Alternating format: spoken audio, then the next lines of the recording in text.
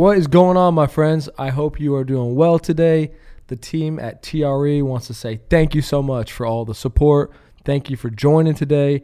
This is the Real Estate Podcast, and we want you guys to do us a solid. If you don't mind, can you help us get the message out? We believe that real estate can be for anybody, and we believe there's opportunities for people to grow with us. So if you can, please share, subscribe, like, comment. Thank you for being here on our journey, and we are going to continue to add as much value as we possibly can and try to shake up the industry. Let's dive in.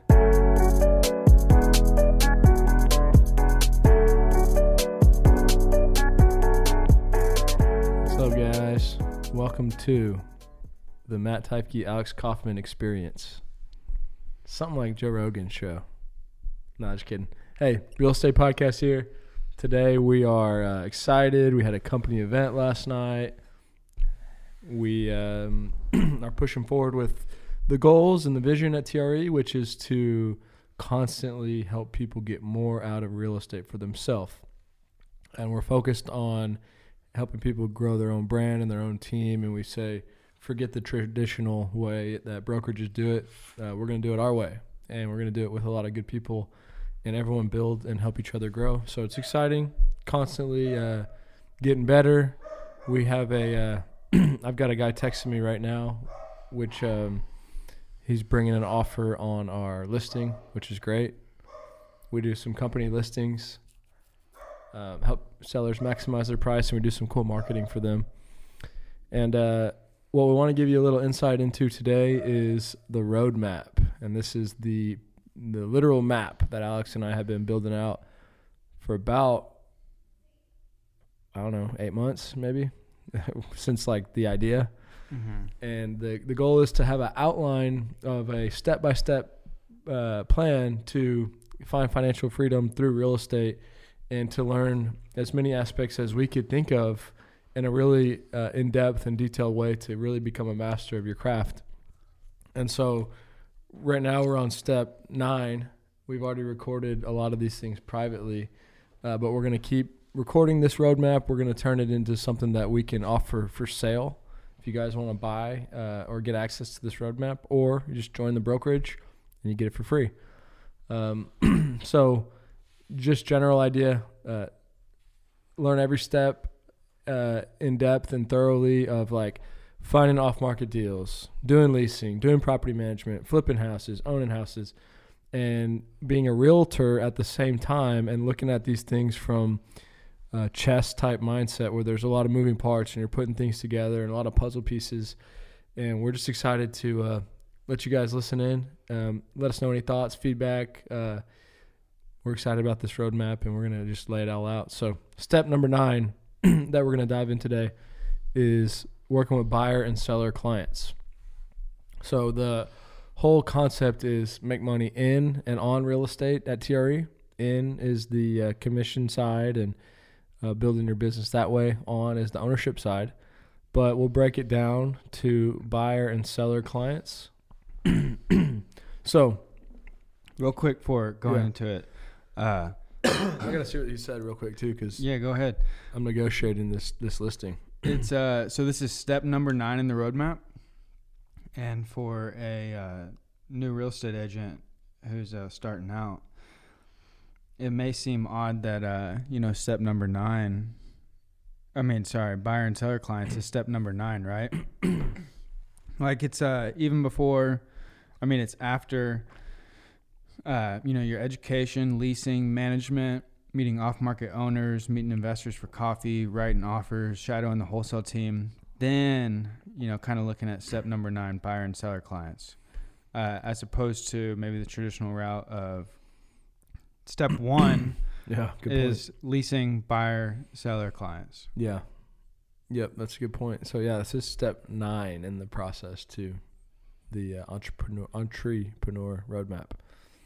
So really to start off with buyers, you really need to get confident in knowing that you're committed to this game and that yes, you got to just go find someone that wants to buy. But before that, you need to be confident that you've asked the right questions and you've put in the work to to understand, like, what is this all about, right? And break it down to the basics of what is paragraph 1, what is paragraph 2.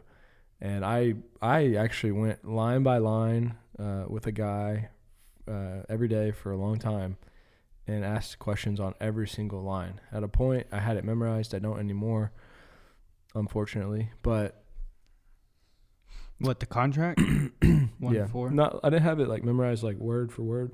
Yeah, but section. I knew every paragraph. And so it's just really important to understand, like, what is option, what is earnest, what's the title company, what is, the first 3 lines as far as price. Like, that's kind of confusing when you're first getting started.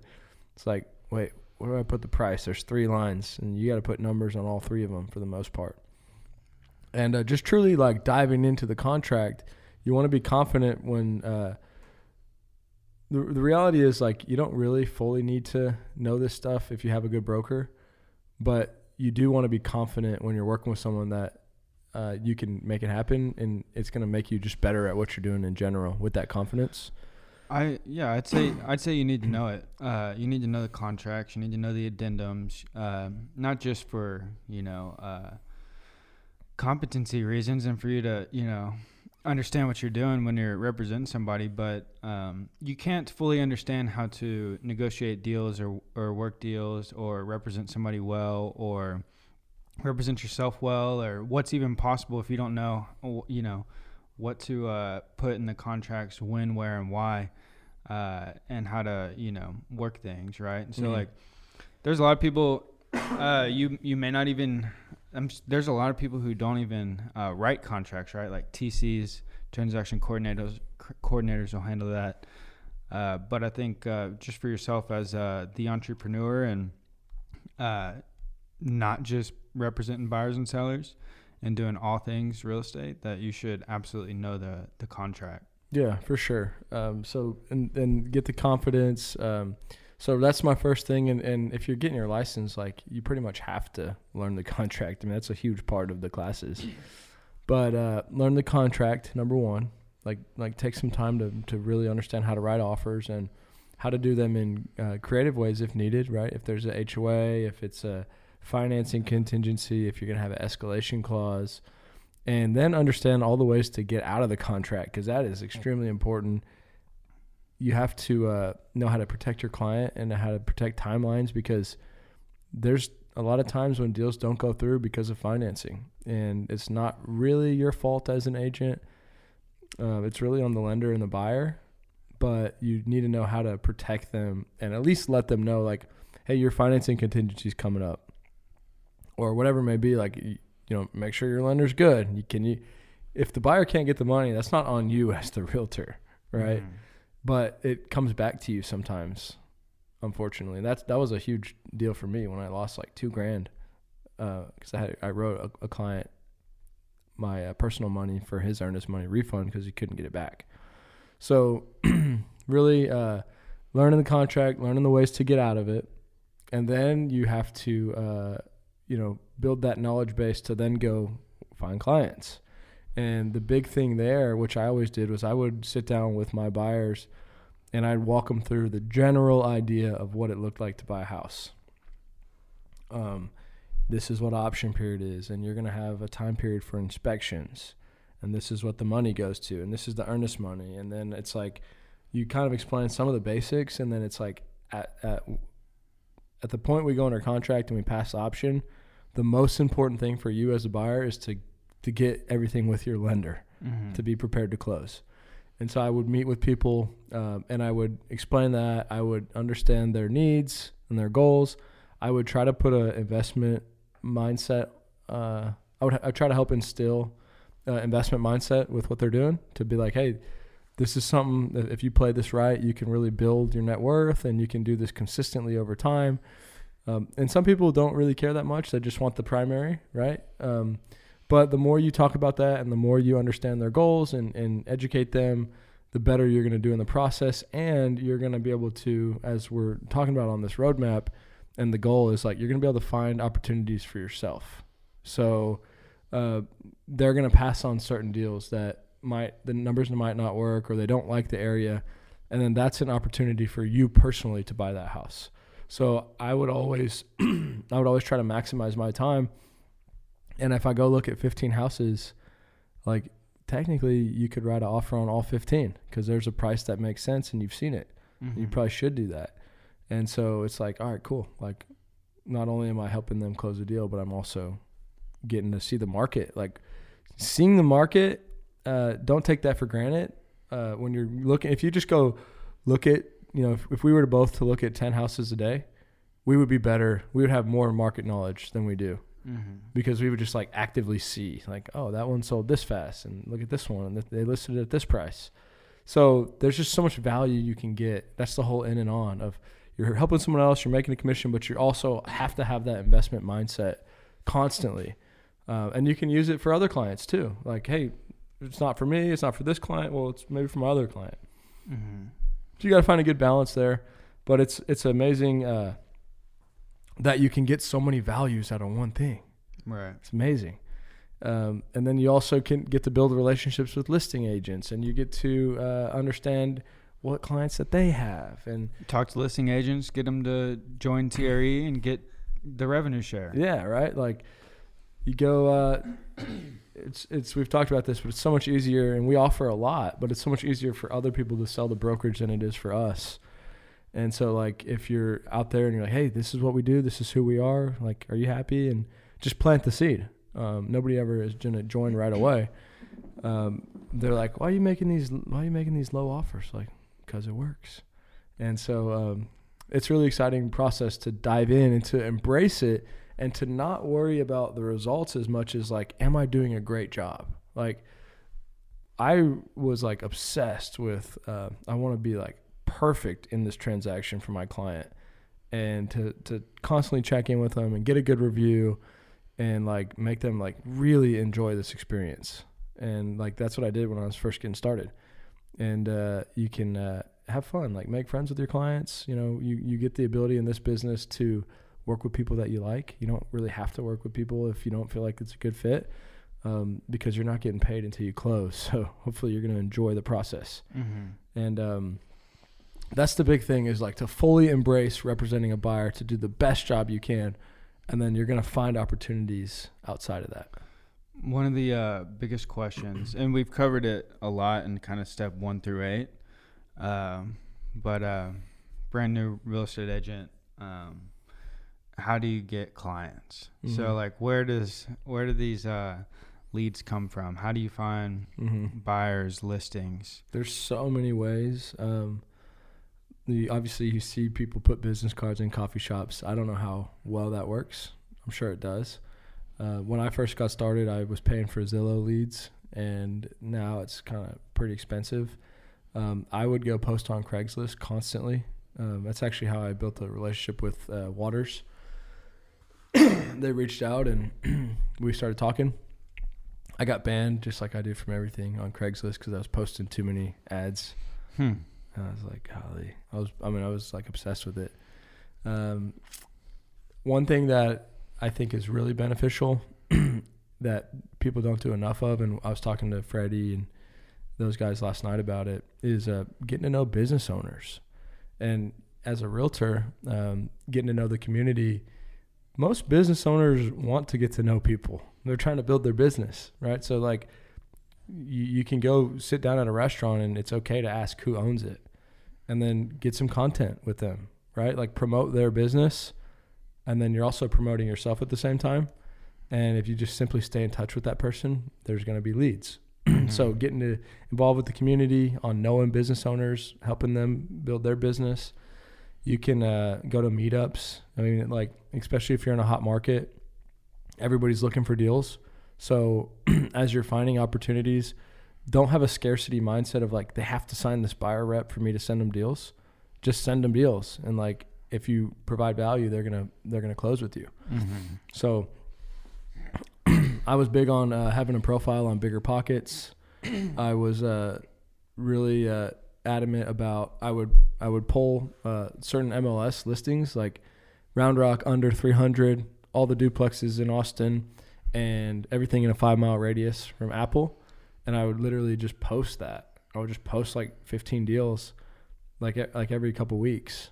And that would lead to people knowing that I'm a real estate professional. Mm-hmm. So just putting yourself out there over a long period of time, massive amount of conversations, social media, bigger pockets, passing out cards, talking to business owners, knocking on doors if you have to, getting creative like Michael Perez does on our team, and like offering people steak dinner when there was a freeze or getting a billboard.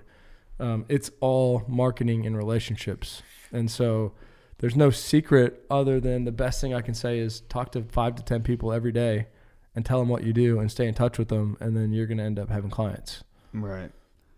Why do you think people don't do that? I think that it's the results aren't as immediate as people like.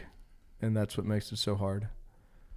To continue to follow up with people? Yeah. Because nobody is ever, I mean, like, it happens, right? But like, you're never like, hey, I'm a realtor. It's like, oh, great, I'm looking to buy a house. And then 30 days later, you buy a house. It just doesn't work that way. Right. I heard someone once say that real estate agents don't have a lead gen problem. They have a follow-up problem. Yeah, totally. And like if you've got, 500, 1,000, 2,000 contacts in your phone, if you just stayed in touch with people and tried to provide value, like you said, check in with them, even if it's just 5 to 10 a day, something will come from that. Yeah, it absolutely will. And the other thing is there's a lot of realtors that have stuff they don't want to deal with. I mean, you could just call, there's so many things you could do. You could call 10 realtors a day and say, I'm trying to build my business. And, you were once where I'm at. Like, I need some leads. They're actually going to care. Yeah. They're going to send you something. Well, how easy is that? There's a lot of real estate agents that would probably send you any leasing lead that comes in. Yeah. Same thing for some real estate agents don't work with buyers, right? So if they get some buyer leads from their listings, they may send them to you for a referral fee. There's so many creative things. What if you went to an apartment complex and just knocked on doors and gave people $5 off of a pizza that you got from the pizza owner for free, and now you get to know these people, and they're all going to be moving. They're not going to live in that apartment forever. That's so simple. Yeah. But like I said, they're not going to buy. Sorry. They're not going to buy right away. Mm-hmm. And the other thing, like, I'm cold calling, and like, I wish I could like explain the mindset, but I'm genuinely just so happy that I have the owner's phone number. Mm-hmm. Like, that's literally the biggest win for me, that they talk to me. Mm-hmm. Because I probably need to find a better way to store their names, but maybe you have some advice, but I'm just storing their name, and then it'll be like 1900 Rawhide. There's like all these addresses, which is good. Maybe I should put like off-market seller or something. Well, we'll just throw it in your KV core count and recategorize it as like. Yeah, that's good. I got them all highlighted. And your phone. So the idea is like eventually they're gonna, if I stay in touch, somebody's gonna sell or buy. Mm-hmm. But also the big thing for me is if I have a client looking on Rawhide. Yeah. I got a list of 10 names that say Rawhide. And so that is a huge value that realtors can provide. And that's the whole thing here that we're trying to help people is like real estate agents have become lazy. And like, that's why all this other stuff exists. Like, when was the time when real estate agents weren't lazy? Good question. I mean, maybe it's, like, why do you say that? Why do you say they're lazy? Well, because, you can go on a computer, and it's not like I'm not guilty of this. And you can just find, like, there was a time for me when the market was hot, when I sold I sold like 9 or 10 houses in a row in like 2-3 month period, and I never even looked at any of it. Like, I never stepped inside of them. Mm-hmm. But I had people go look at them and get pictures and put signs up. But I never, not even like during any part of the deal. Like, that was lazy of me. But real estate allows you to do that in some ways of like, hey, you're looking to buy a house? Okay, click, click, click, send. Like, that's the extent of my work, and then go open doors. But there's not a lot of value in that. And that's maybe why all these tech companies and commissions are going down and why wholesaling exists. Because to me, if I'm doing my job like fully, then I'm going to be doing wholesaling activities for my client, right? And like I said, I'm not like by any means perfect on this, but when you understand this, then you can take it a step further and get better as an agent just like what I'm saying right now, like I almost think that if you're not cold calling as an agent or an entrepreneur, like you're not doing the right thing. Like you have to be finding off market deals. Otherwise, what is your value? Well, every deal is off market until it goes on market, right? Yeah. So they, But you just have to. We have an inventory of stuff that people aren't seeing. Right. I understand. I'm just saying, all these deals that you do see on the MLS, all these houses for sale, right before they're on the MLS, they're off market. Yeah. So the goal is to, find these deals and find these sellers before, the general population sees it. Totally. So that's just helping you take it a step further to like really extract value out of your time and what you have going on. And as always, right, you're going to be finding investment opportunities for yourself. And you're going to be finding other people that are doing the same thing that you can team up and partner with. And so that's the buyer side. The listing side is very similar. It's the same concepts, except for the fact that you're now walking them through, like, what does it mean to list a house? And there's an opportunity there as well, which we always present to the seller of, this is what we think you could sell it for. This is what the process would be like. As a seller, you got to tell them, hey, the buyer's the only one that can back out of the contract. You can't as a seller. And they're going to have their option period. They're going to negotiate. The inspection report's going to look intense. They're going to need to have access to the house. So what we do in the entrepreneurial path is like, here's the process to sell. Here's what we think you could get. Here's your timeline. Or would you think about keeping it and we could manage it? Or we could pay this and we would close a lot quicker, and we can pretty much guarantee that we'll close by giving you non-refundable significant earnest money day one. And so that's a whole process that's like really a good balance to find, but your chances of getting something go way up when you present a lot of options to people, because you let them pick their option rather than yes or no. And I don't think many people do that, right? And like, you don't understand until you get in the game, but there is reasons why people sell quicker or cash, or they don't care about the price as much. There's always a reason. With the large amounts of earnest money and like long close dates, I'll say I'm starting to like that less and less. Like we got one in East Austin, had it under contract for a year, and like now he doesn't want to sell. And there's only $20 in earnest and option in that one. However, there's a point where like that and like this one we have in East Austin with Chris too, I'm thinking, man, a year from now it's, we got like 10K locked up into it, and we have another deal that we can file, the memorandum and everything. But like, our memorandum on the Hutto house is good. However, our earnest money is locked up for forever now, until maybe 20 years down the road he decides to sell, or, the lien gets taken care of. And like the one with Chris, we got a lot of earnest money locked up in there. And no, I hear you. It's interesting to see how it's going to play out because I talked to that guy last week, and we got 10K, and he's hopefully signing another extension. That's what I just texted Chris about.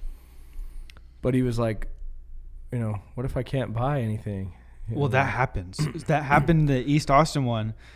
I mean, he could have a year ago, and now he can't. And he's like, I can't move. Like, I don't want to sell anymore. Yeah. Like, I don't know what to tell you, but it'd be interesting. Like, this is like a gray area of like, you could go to court and the judge is like, could side with them maybe.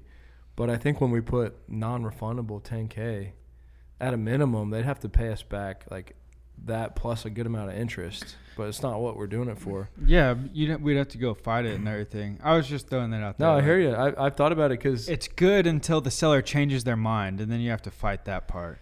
It's probably a lot better with commercial deals because that's not, the court's going to be on your side. When you get into someone's house, it's a little tricky. Yeah. Although we're doing everything right. Right. I hear you, man. I mean, I get it. Like, I like them, but I hated the Hutto deal. Like, we had a deal in Hutto, and he just said he's not closing, and we had to file a memorandum of contract, and who even knows how that plays out. Meanwhile, we have our earnest money sitting there.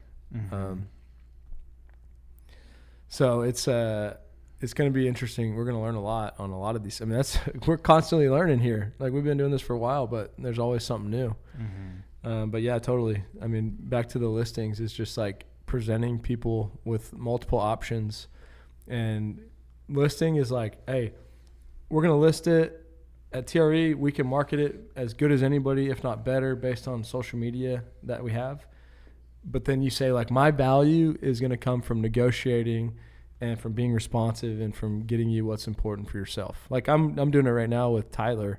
He already said he's good at 380, and Sean's like texting me, and I'm like, it's 385. And I'll call Tyler back and be like, hey man, 385. He'd be pumped up. You remember the deal with Aaron's house? Boyer? No, I can't remember.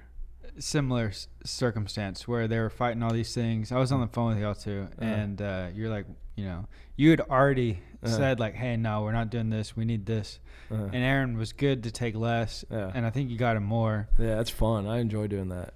It's real. Yeah. And like, you got the control when you have the listing, and you got to utilize that to the best of your client's advantage. And like, Sean's trying to strong arm me about title company, and I'm like, you're going to lose the deal over the title company? Well, that's important for us. And if we lose it, like, we'll get another buyer, I mean, the property's rented, and it's under $400K in Round Rock, so it's all good. But yeah, I love negotiating. I love it. And I try to like tell Lexi this, because we're having some issues with our contractors at our house. And my thing is like, anytime somebody tries to change something on you in a deal, like, there's give and take. Like, if you try to change, like it happened yesterday, we were doing the short-term loan, and they're like, we actually need 60 days. When on the phone, he told me 30 to... Rough. Yeah. He told me 30 to 40. And it means something. Yeah. I mean, when you say 30 to 45 days and then you say 45 to 60, it's like you just doubled it. Right. So double the interest. So you got to ask at a minimum. And so like Lexi's like, these contractors are, they said they literally like mismeasured twice. And she's like, give them all the slack. And I'm like, that's like the only thing you do is you that's like the job, measure it. And it's like, okay, well, if the price is going up, then, hey, we need like, an extra 6 weeks to pay you or something. Right. You always got to ask for something back. I think that's pretty obvious. Maybe not to everybody, but when you're negotiating, when something changes, if anything changes, everything else potentially changes. Right. And we live that. So back to, the East Austin house, it's like, now that I'm thinking about it, we actually, at a time, we thought time was our biggest advantage. Now we're kind of like not feeling that way. It was like, all right, man, if you want to extend it, like it can be, but it can also we change. Need to now lower the price. Yeah, right. It's tricky, dude. I'd like to get y'all's opinion on this, honestly, because just in negotiating in business in general, like, there's this weird balance that I'm trying to understand of, like, you want to be a good person and you want to, like, take care of people and do what's right, but business is kind of business, right? And so, like, in a straight business sense, if let's say you own some land and I, like, know there's oil on it and you don't, do you think there's anything wrong with me buying that with knowledge that you don't have? I feel like some people would be like, you got to tell them that there's oil. But, like, that's just how business is. And it applies to everything, like sports or what, like, Can you be more specific with the... Like, if you have knowledge that other people don't, do you see anything wrong with taking advantage of that? And I always liken it to sports or something, like the cornerback's ankles... sprain, go at that guy. And nobody sees any problem with that. And there's money involved, millions of dollars, right? But I feel like people look at a problem of like, you knew that had a different zoning, or like you knew that had oil, and they think of that as like being a bad person. Yeah. Is that What's the opposite of that?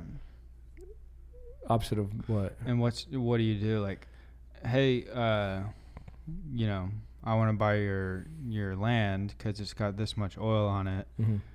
and Pay them a higher price, I guess. I lean towards not doing that, but I'm genuinely like, I hate the idea that people think it's like you're being a bad person. What makes you think people think you're a bad person for it?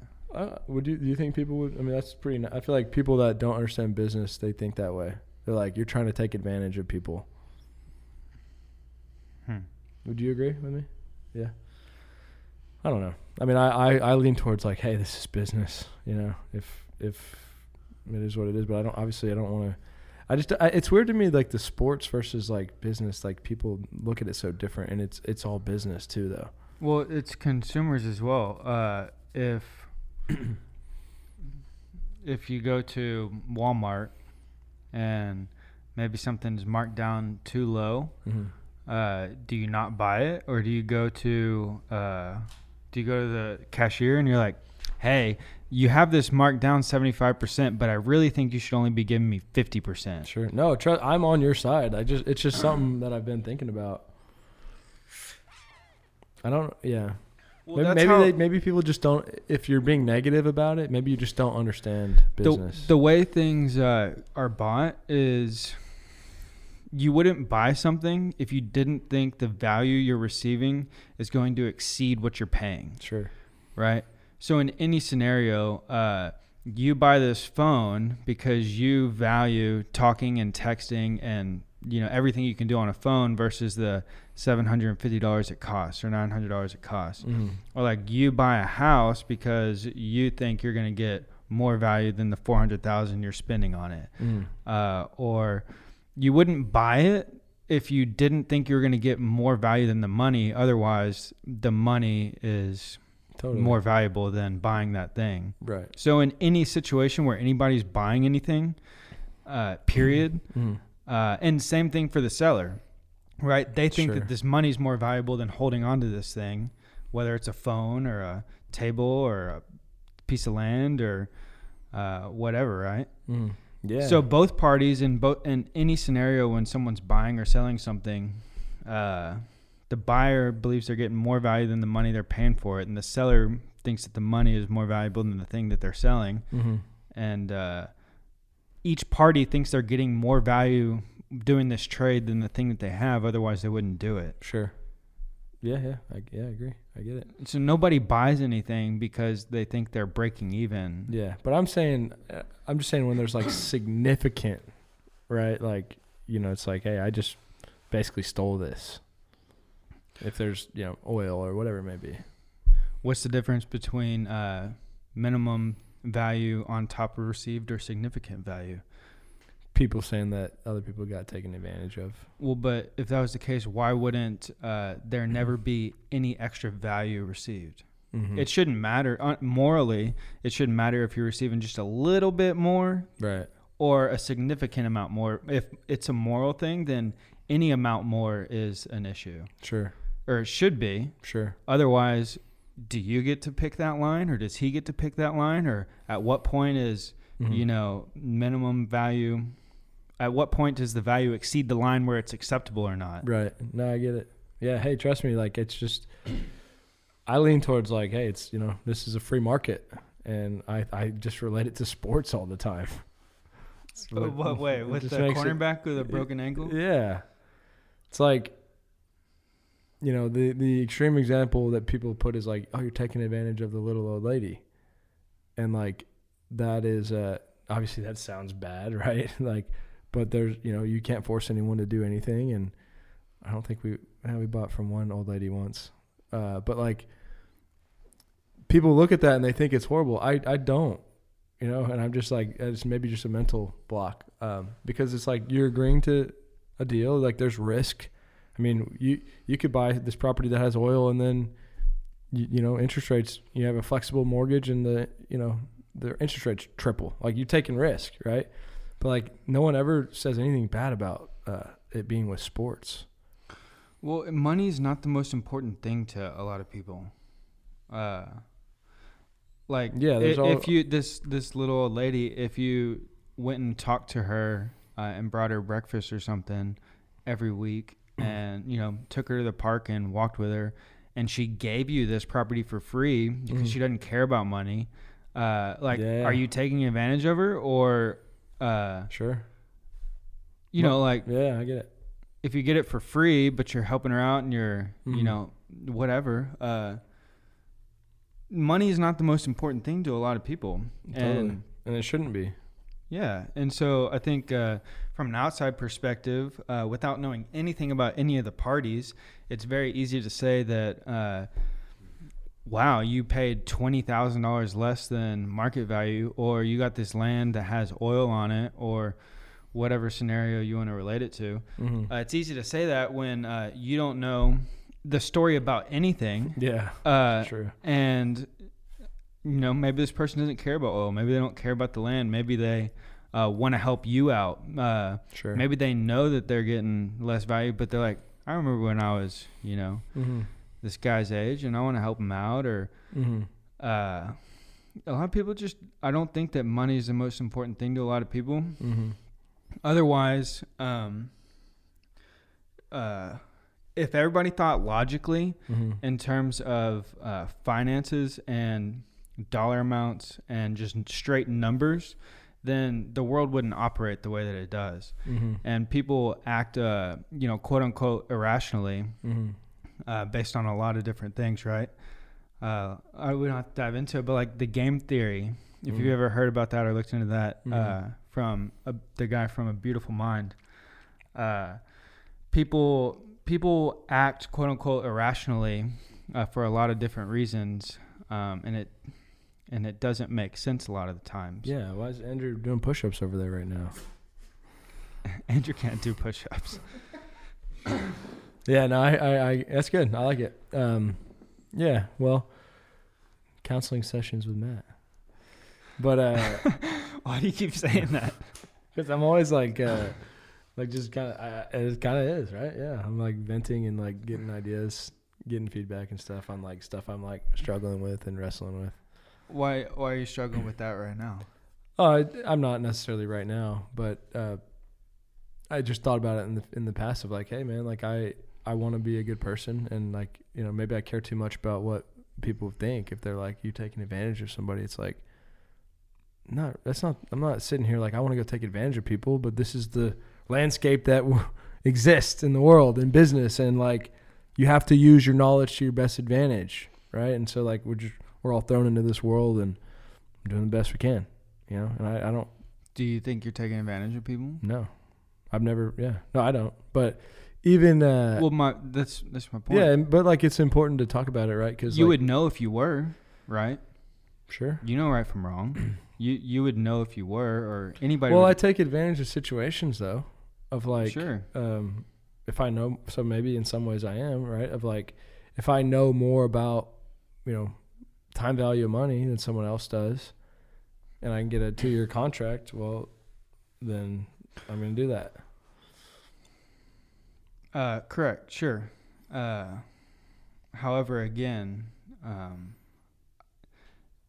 time value of money as an example, that may be extremely valuable to you in terms of the time, but sure. It may not be valuable to somebody else. Right. This, the seller or whoever it is, they may not give, they don't care, obviously. Yeah. I'm sure they do to a certain extent, but people, they want, people do things because the deal wouldn't get done if they didn't want to do it. Yeah, for sure.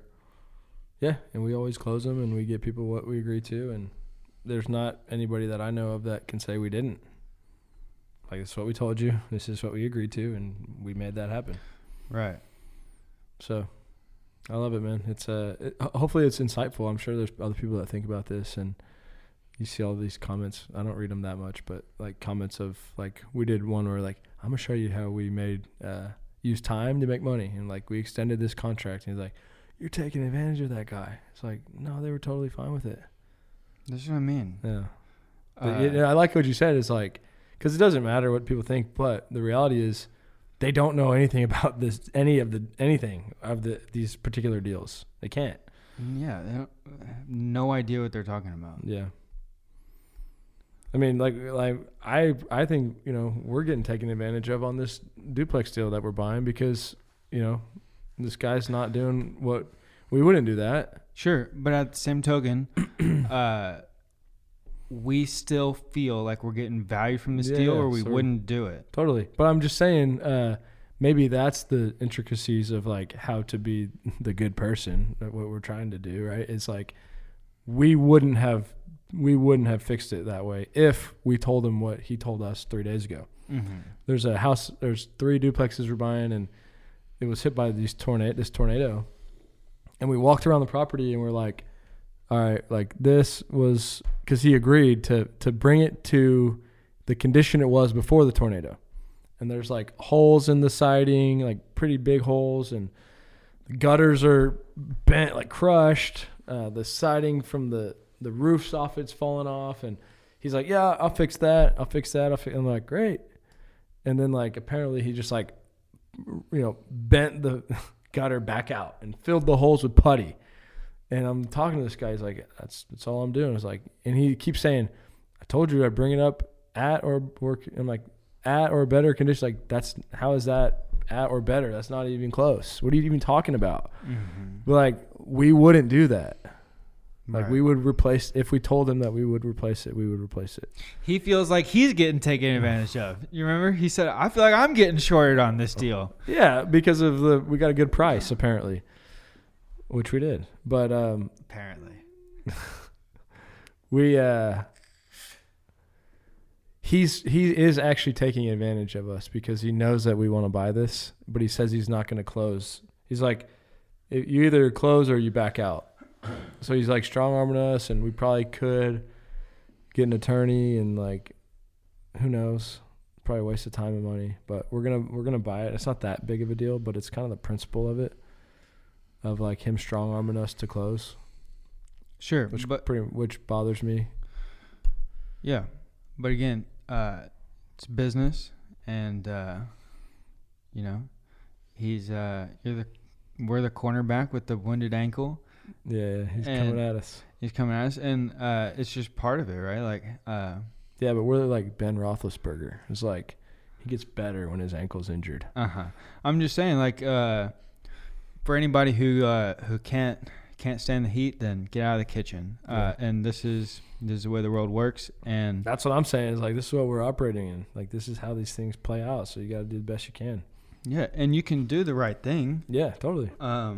Which we do. We don't do the wrong thing. We don't strong arm people. We don't hold a gun to anybody's head and say, do this. All these things happen because there's a transition of value from one party to another party, and they wouldn't do it if they didn't see the value in it. Totally. He wouldn't have agreed to sell us these duplexes at this price. He's a smart guy. He's talked to his realtors. He's he owns a lot of property. He's building. He knows what's going on. He knows the prices of everything. Yeah. He also knows that these properties need a ton of work. They don't have the best tenants in them. Yeah. And he knew that selling at this price would still, there was enough value in it at this price per these terms for him to do it. Same thing, even now with him not fixing everything, we still believe there's enough value in this deal to buy it.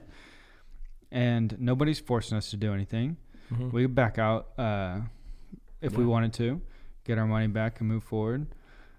Totally. Yeah, it's good.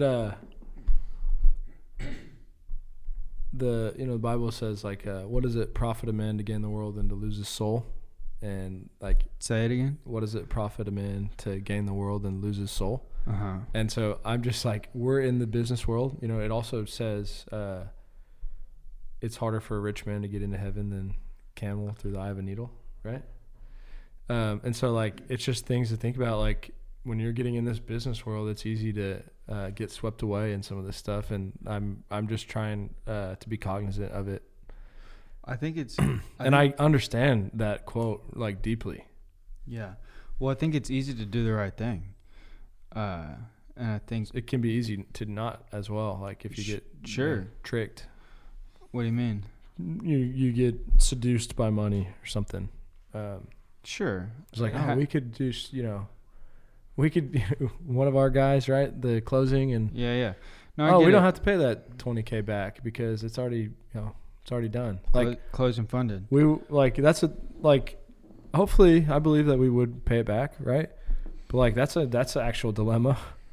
Closed on the deal and the agent realized 3 months later that they screwed up $30K or $20K and it was technically agreed to, but it wasn't even turned into title. And so again, back to your original point though, things change. It's not like the seller in that situation has that 30 grand. That was every dollar was paid to the bank. Right. Mm-hmm. Oh yeah. No, I know. So it's not like, it's dude, things change again. Yeah. So I wouldn't even have had now I got to pay it out of pocket and not through the loan where I would have paid 20% of that 20K. So I'd have had 2,000.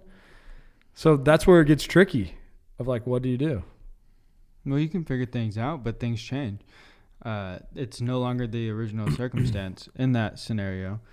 But I think, to your point though, I think it is, if you're staying close to your,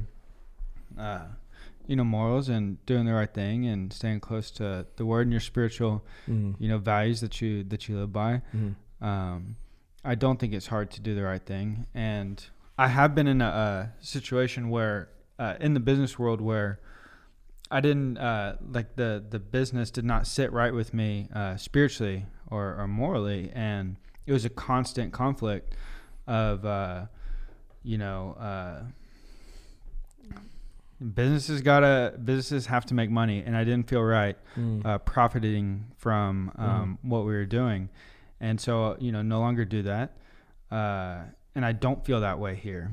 There is no spiritual conflict working in real estate, and I don't feel like I'm taking advantage of anybody. And we do try and work win-win situations. We literally ask them, what do you want to do? Right. What is the best path for you? Yeah. This one. Do you have your own idea of how we could structure this in the best way possible for you? I don't feel like if I did, it really wouldn't sit right with me, and I wouldn't continue to do it. And totally. I love it, man. It's good. Good stuff. Do you feel that way? Yeah, I do. It's good to think about though, because things come up. Things can get tricky. Yeah, but right? I know when it really doesn't feel good inside if I'm knowingly doing something I shouldn't do. And yeah, no, it's not even I'm personally struggling with it. It's just I think it's more of I know how other people think about it, and I'm maybe trying to shine some light on people are oh, they're making money, they're taking advantage of people. It's no, just listen. But where is this coming from though? Is this it's you a, making it's a this thing? That's what people think. A lot of people how do you know? Where is this? Sure, I mean I'm sure somebody out there. A lot of people that aren't in the business world feel that way. I believe that. So this is just you. Yeah, so, I mean a lot of people. I get it, but right now this is just your idea of somebody else's possible idea that they have. Yeah. So it's not somebody in the last 10 days, 5 people. No, there's nothing. No. Just interesting stuff. Well, but that may just be a false. Yeah, it could be.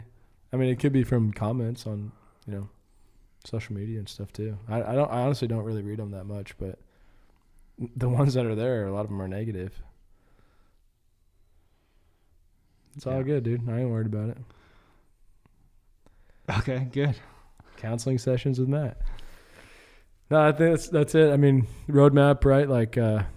Back to the map. There's a path. There's a roadmap. We're trying to create it. Trying to take you guys on our journey, and we appreciate you guys. And as always, let us know any thoughts or comments or opinions, and come be around it. Come get entrepreneurial. Let's grow together. Appreciate you guys. Peace. See you next time.